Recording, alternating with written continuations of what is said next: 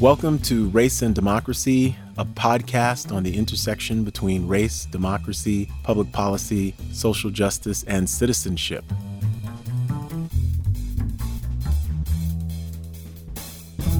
On today's podcast, we are very pleased to welcome one of the distinguished historians of presidential history in the United States, my friend Mark K. Updegrove, who's the president and CEO of the LBJ Foundation in Austin, Texas. He's the author of 4 books, including his latest, The Last Republicans, Inside the Extraordinary Relationship Between George H.W. Bush and George W. Bush, published in 2017. And as the former director of the LBJ Library in 2014, Mark hosted the Civil Rights Summit, a historic 3-day conference around the 50th anniversary of the Civil Rights Act, which included a keynote address by President Barack Obama. And it included the participation of Presidents George W. Bush, Bill Clinton, and Jimmy Carter, as well as civil rights luminaries, including Julian Bond, John Lewis, and Andrew Young. The summit garnered international press, including a New York Times profile on Mark titled "Chronicler of Presidents Brings 4 Together." So, Mark, welcome to Race and Democracy. What a pleasure to be here, Peniel. Thanks so much for having me. I want to get right into it because I want to have a conversation with you about leadership. You've studied and been a leader of whole institutions and organizations, but you've studied presidents your whole life. And we are in a watershed moment in American history right now where, in addition to facing the challenges of a global pandemic, COVID-19, we've had since May 25th and the tragic death of George Floyd in Minneapolis, really cascading demonstrations and protests for racial justice that have really forced us all to take a square look at ourselves and what kind of society we want to live in as Americans. So what do you think in terms of the leadership? What are we looking for in terms of right now, both national leadership, but also local leadership in this quest to better perfect our union and make Black Lives Matter, Black dignity, citizenship count in a new way? First of all, I want to thank you for your leadership, Peniel. You've done a phenomenal job with the center in looking into these issues. But I think that, and you and I have talked about this, I think my deep hope is that this watershed moment, this inflection point, this passionate moment, which has resulted in some change, becomes a reasoned movement that results in systemic reforms that are long overdue in our nation, so that we finally fulfill our promise, that the most sacred creed of our country, which is to say that all men and women are created equal. That has long been elusive in our history. And I think if this movement is managed right, that we can make a giant leap toward making that a reality. As you point out, it necessitates not only a social movement that we are seeing burgeoning as we speak, it also necessitates leaders listening and responding in the right way. I think we have seen the former. We have yet to really manifestly see the latter. And what can we do in the sense of right here in Austin, we have so many different thought leaders who are interested in social justice, maybe people who don't necessarily know directly about this issue of Black equality and Black citizenship, but certainly are interested in making the city more equitable and the state more just. What can we do right here on the ground in terms of leadership? Make our voices heard in whatever manner we can, I think, is most important. I think for people like me, white people who have had every advantage in our society, we need to listen. We need to understand what it is like to be in the shoes of somebody who looks differently from us. And I think it's up to us to figure out how we can help those who have been marginalized over time. But one of the things that, without question, is we all need to vote, not only for the president in the fall, but for local officials who make a huge difference. We might not know it, but they make an enormous difference in how our communities operate. we have to ensure that those people subscribe to our beliefs and will be willing to carry out policies that lead toward greater equity in this city, in this state, and ultimately in our nation. Now, you've studied presidential history extensively. What has happened over the last several decades to when we think about political leadership, but also I want to talk about moral leadership, but I want to talk right now about political leadership, because certainly this movement seems to be an outsider-in movement rather than an insider-out, where people and sort of active citizens are in the lead here, and everyone else is struggling to catch up. What's happened to leadership in the United States? You're so right, Peniel. But most movement, most change comes from the outside. It comes from these large social movements. What you have to have, though, is a willing leader, somebody who's willing to be pushed by that movement into reform. Change comes hard. I have a friend who's fond of saying, people hate change, and the other thing they hate is when things stay the same. So, but political change comes really hard because so many people are invested in the status quo. And it takes social movements to move the conscience of a nation sometimes and to move the agendas of our leaders. You and I have talked extensively about the civil rights movement of the 1960s as being a seminal time and a perfect example of how a social movement can move a domestic agenda effectively. You're one of the preeminent scholars in that area. So that provides an example of what I hope we see in the next years in our country to capitalize on the movement afoot in America today. How do you think somebody like President Lyndon Johnson, or even somebody like President George H.W. Bush and George W. Bush, so I'm thinking both Democrats and Republicans, would have responded to what we're seeing right now? Because this is truly unprecedented. What do you think they would have done? How would they have responded? I think the Lyndon Johnson that's easy, and you and I have talked about this extensively. Lyndon Johnson desperately wanted to see civil rights reform, and he was just waiting for the political opportunity to do it. And he had this great partner in Martin Luther King. They wanted the same thing. They might have differed in terms of timing and tactics, but they wanted to achieve the same goal. And so you almost see, as you know, Peniel, this symbiotic relationship between the two. Martin Luther King is pushing LBJ, for instance, to put forward voting rights in 1964 and 65. And Johnson says to King, you know what, I can't do it. I don't have the power to do it, which is a remarkable thing coming from a figure like Lyndon Johnson, who we associate with the exercise and acquisition of power. But what he meant was he didn't have the political capital and the might to get it through a very reluctant Congress after they had just passed the wildly unpopular in certain sections Civil Rights Act of 1964. And so he tells Martin Luther King, you've got to get your movement, the people of your movement out into the pulpits, into the newspapers, into the streets. You got to get them out to expose Americans to the worst of voting suppression. And he says in this wonderful phone call with Martin Luther King that is at the LBJ Presidential Library, and this is a direct quote, he says, if you do that, there isn't a fellow who doesn't do anything in this country but drive a tractor who won't say that isn't right, that isn't fair. So he had faith in the American people that if you showed them the injustices, they would compel lawmakers to put civil rights, or in this case, voting rights reform into law. So Lyndon Johnson, I think, is pretty easy. I think what you had in George H.W. Bush and George W. Bush, these were very fair-minded people. They understood America's core ideals. They were steeped in decency.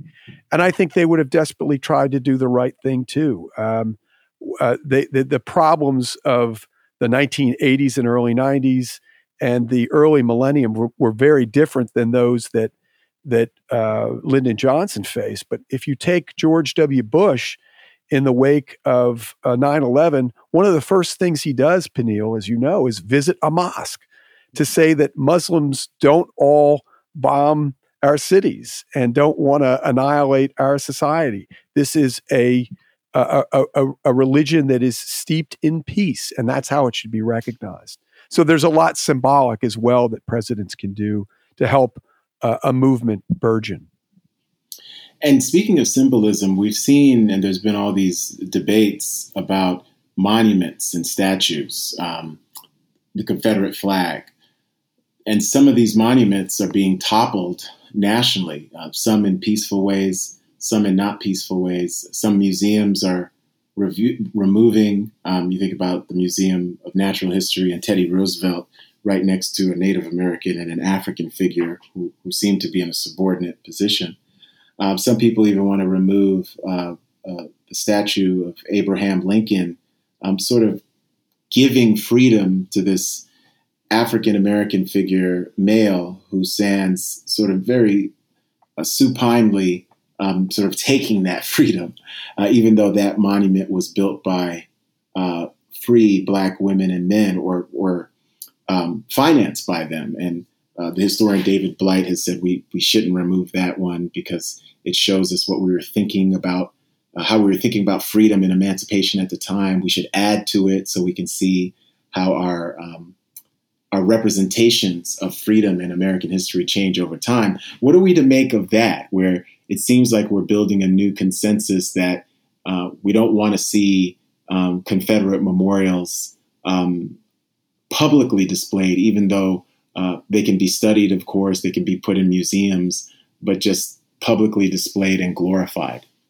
You know, it's a great question, Peniel, and I think we have to have reasoned debates about these things, reasoned conversations, not only to learn the history of the individual, but the history of the statue itself and why it was erected, and come to a consensus to what the right thing is to do with that particular statue. As you pointed out, the statue of Abraham Lincoln, I agree. If you look at that statue today, and you look at the former slave literally at Lincoln's knees, it's hard to see that. But if you understand why it was erected, you have to respect the folks who put it in place. I think the bigger issue here, Peniel, is that we have to really look at the history that is taught in our nation. We have to ensure that it is comprehensive enough that we're not just talking about the white people who were in power at the time, that we're talking about all peoples and how at any given time our ideals were being put into place.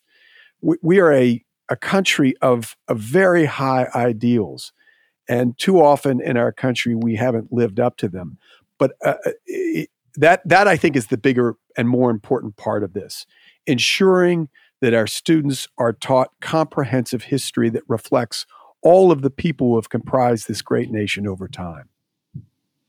And speaking of that comprehensive history, obviously the LBJ Library is part of those public histories. You convened the foundation convened a race summit. What can those of us who are interested in public history do moving forward, especially right now? There's so much intense interest in American history, but African American history as well.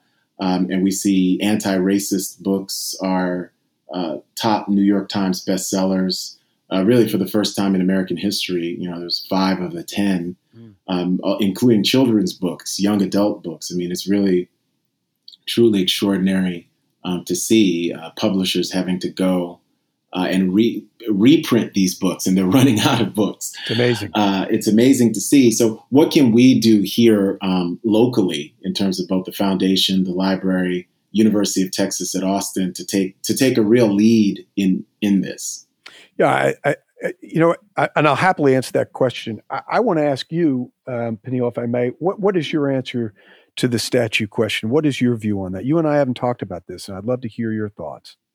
You know, I said this on PBS NewsHour the other night that the Confederate monuments are low-hanging fruit. I'd say that the Confederate monuments are, I think we've reached a point where there's consensus, even if it's not political consensus among elected officials.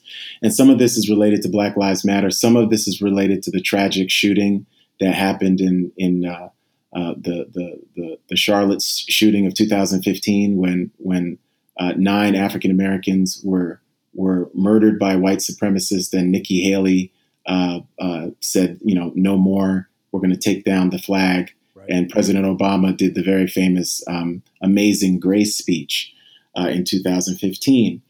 But now we have an even bigger consensus. So I would say that my feelings on the Confederate monuments are that certainly we can study that period, and we should study that period, and why the lost cause won the peace, even as it lost the Civil War.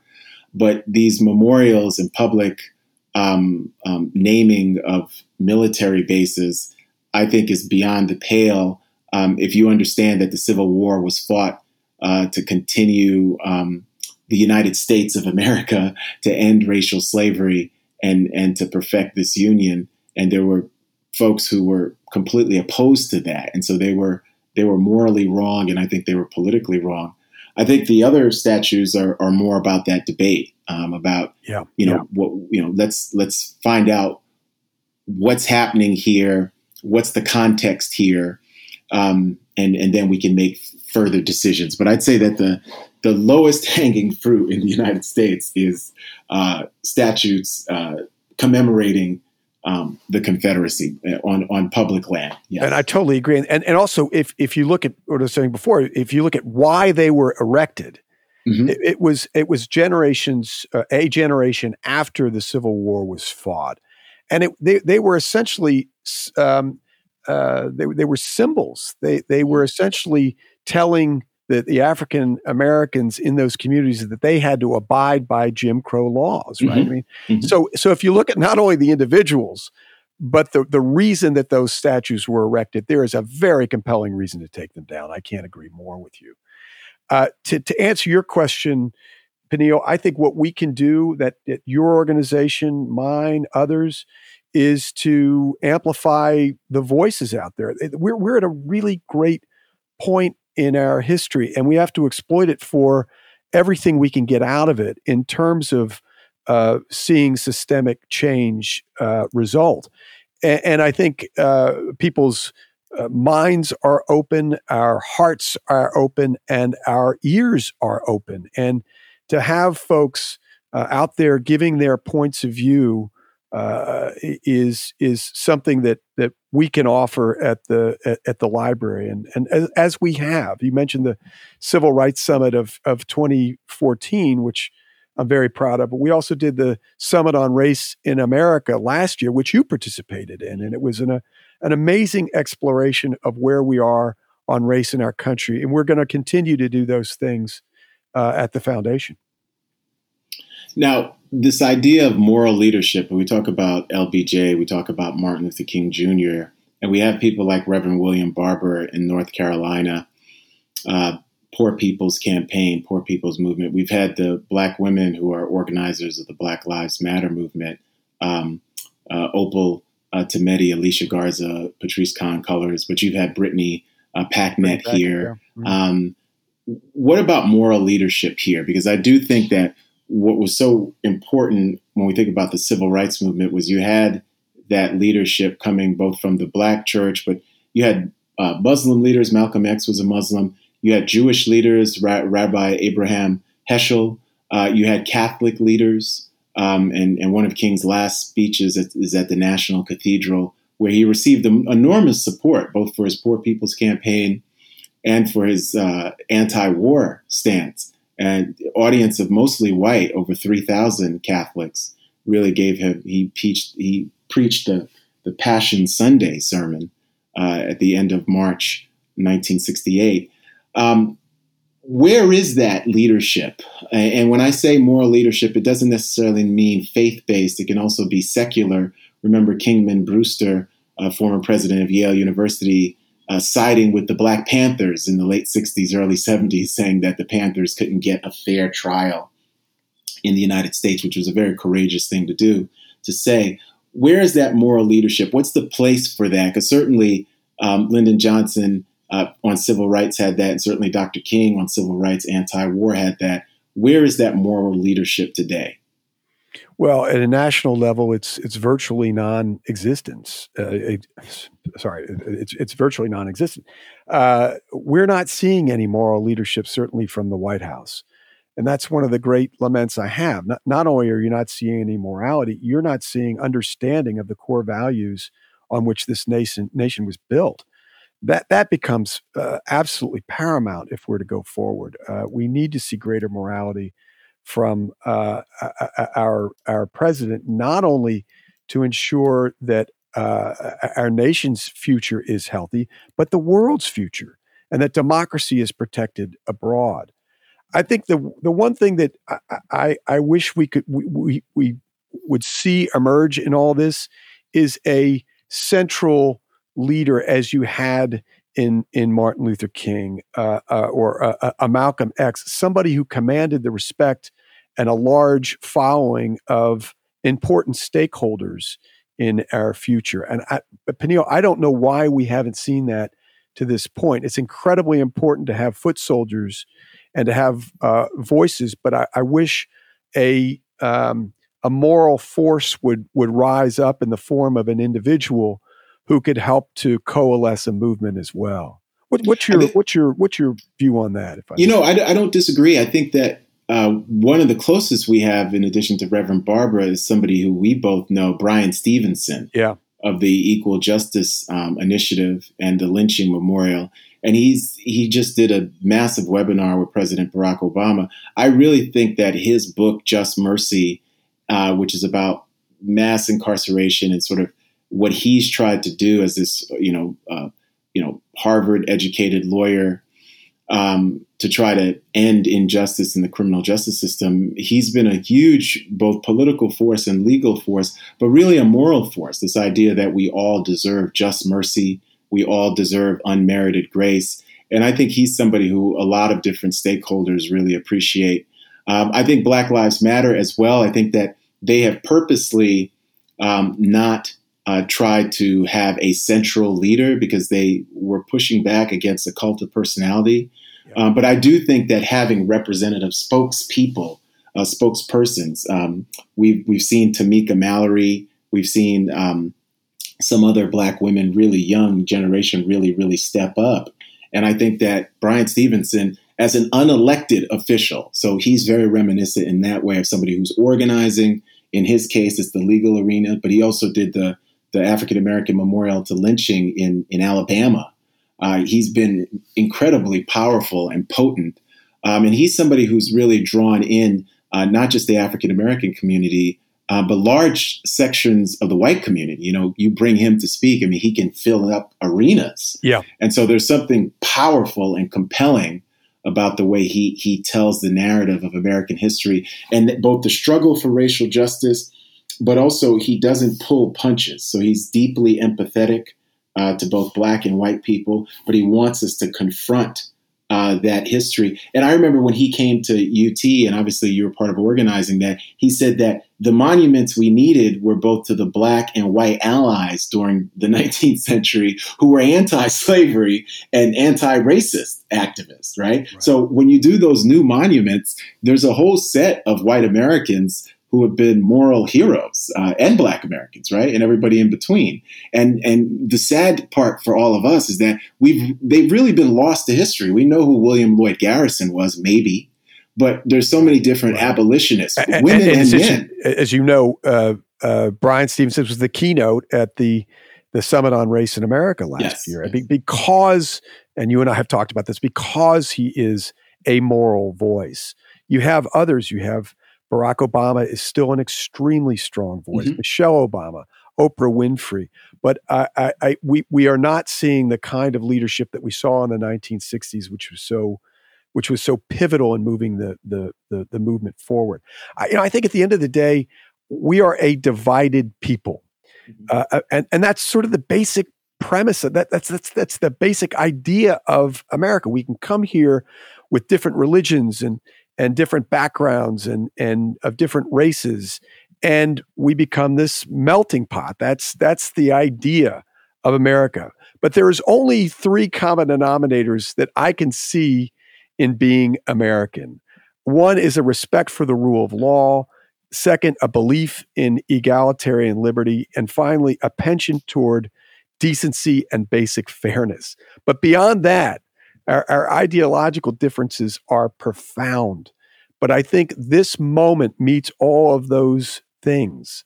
That I think we are finally seeing that we are long overdue for these systemic reforms. And again, I'm hopeful that we can move forward in a positive way to ensure that they are implemented.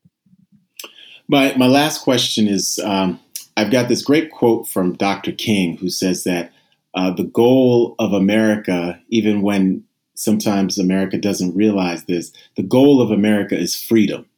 And I wanted to ask, what does that mean to you in 2020 when Dr. King says the goal of America is freedom? And how can we institutionalize that? How can we make that part of this national consensus? That goal of America is freedom, and we expand the parameters of who's included in that goal.